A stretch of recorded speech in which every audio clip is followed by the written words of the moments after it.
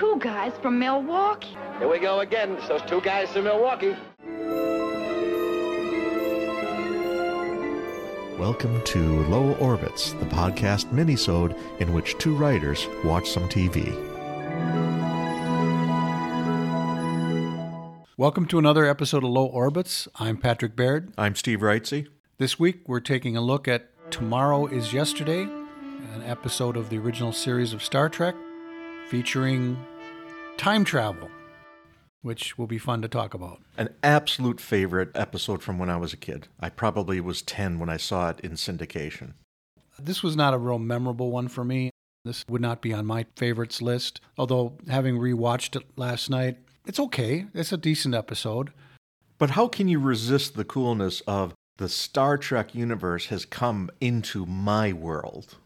Yeah, which they did several times. And a movie. Which kind of dilutes the specialness of this particular episode. Yeah. I don't recall whether this was the first time that they traveled back to the present or if it was the second time, because they had another episode where they were trying to thwart a missile launch or something. I think they were saving an Apollo launch from being sabotaged. Yeah. And there was some weird character who was like a Doctor Who sort of a character. And Terry Garr. And did you know, I know we're going off track, but did you know that there was talk of him and her having their own series with those characters? Yeah, I think that was the intention, was they created a quasi-pilot episode for a side TV show. I think the old TV term is backdoor pilot. Backdoor pilot. Whichever one was first, I don't know. So basically the plot of this one is that the Enterprise runs into a black star, which is that a black hole? I don't know what that is, but it's a black star. That is an old term for black hole. Okay, yeah. So it hits the black star or wanders too close to it and gets hurled across the galaxy at a high speed, and that causes them to go back in time. Fortunately, straight towards Earth. Well, they were headed in that direction to begin with. Well, I'm glad they said that. And let me just say right here, this is the beginning of a lot of really terrible science on this show. Not to shit all over your favorite episode, but there was so much bad science in this particular episode. I will admit that. And when I saw it today, it wasn't the adult me enjoying it. It was that remaining little bit of 10-year-old me that was enjoying it. We're going to have a couple other future episodes where the 10-year-old Patrick is going to be like, oh, this was so cool when I saw it the first time. So they wind up back on Earth, and for whatever reason, they're in the atmosphere, flying around in the clouds, and they have a convenient malfunction, which they have a lot of convenient malfunctions on this show, of the engines in this case, and they're trying to get back up into orbit, trying to figure out what they're going to do, and then a Air Force pilot chases them, and they, for whatever reason, put a tractor beam on him. I think it was to push him away. Well, that causes his ship to fall apart, and they have to emergency transport him onto the Enterprise. And now they've created a time conundrum where he's seen too much. And of course, the reason he saw too much is Kirk goes, hey, come on, let's take a tour of the ship. Let me show you everything about this ship. Feel free to look around, Captain. I think you'll find it interesting. Ugh. It's like, that's the reason. You could have left him in the transporter room until you were able to get him off the ship. But no. The first thing Kirk does is, hey, let's take you on a tour of the ship and show you everything there is to know about us.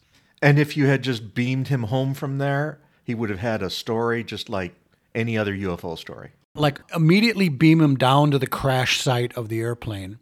He's like, for a second there, I thought I was on some other ship, and then I wasn't.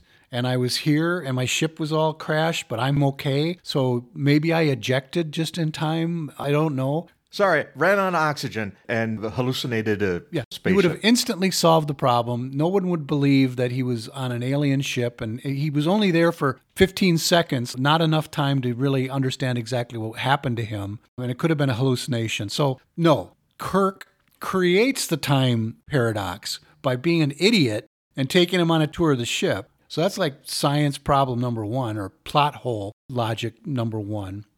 Then they spend a whole bunch of time going, what are we going to do? We can't send him back. He knows too much. He could change the future of history and cause us to cease to exist. It's the old time paradox. By the way, in this episode, they go by the set of rules of time travel and changes that allows you to do whatever the fuck you want to. Yes. It makes no sense. There's a lot of whatever the fuck in this episode. So then they have this elaborate plot where Sulu and Kirk beam down to the Air Force Base to steal the wing footage from the wing camera and the telemetry from their giant computer from the 1960s. And Kirk gets captured. Then he has to be rescued. I mean, it's this really elaborate going back and forth down to Earth and coming back up to the ship and going back down to Earth. And they wind up transporting and kidnapping an Air Force sergeant.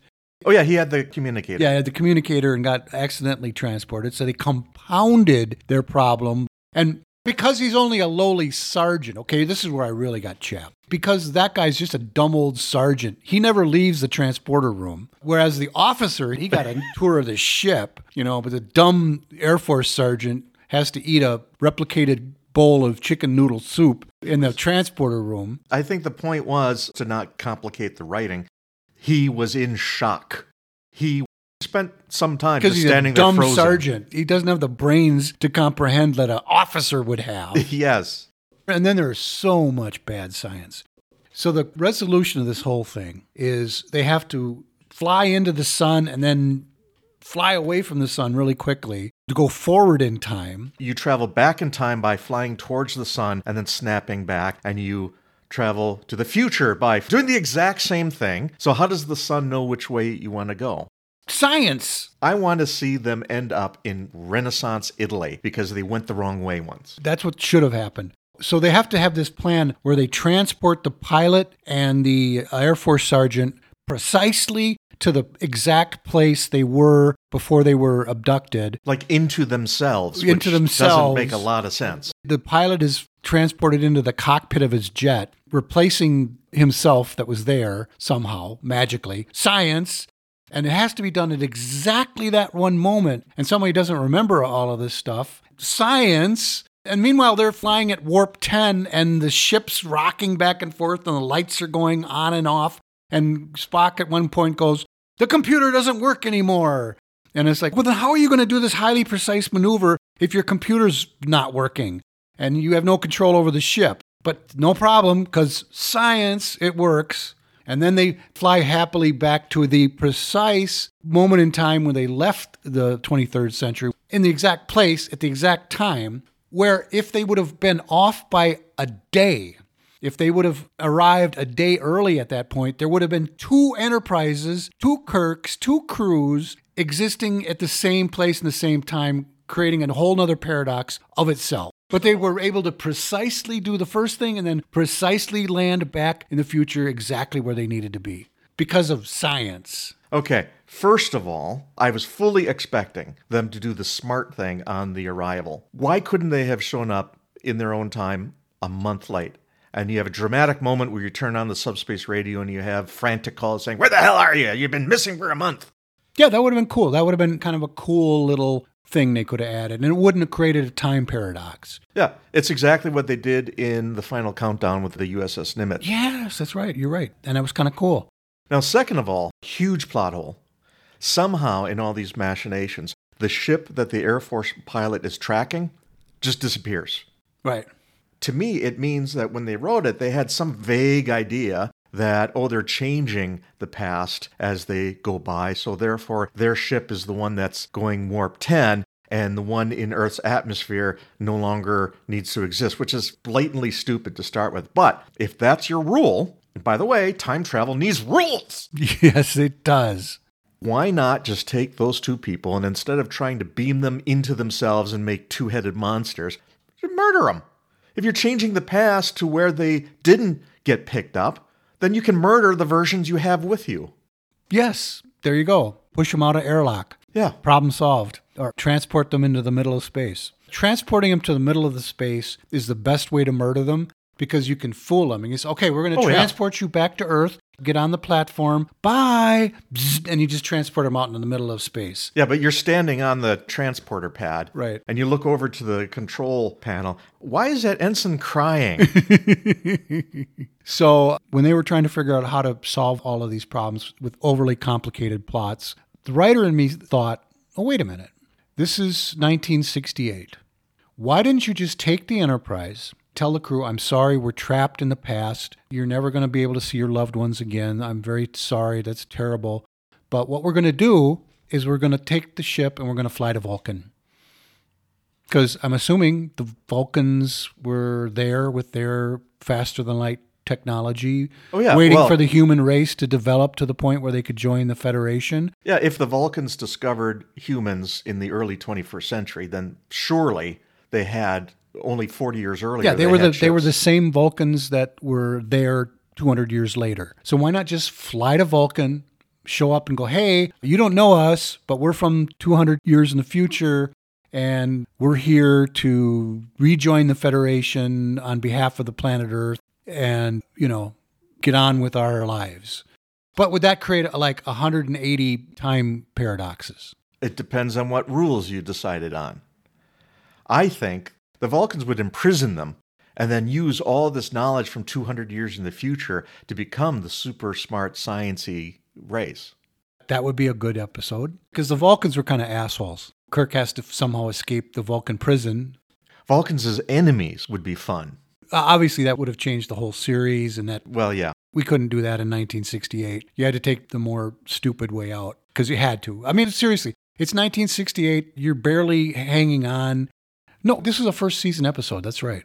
So you have to take the dumb way out that makes the story happen.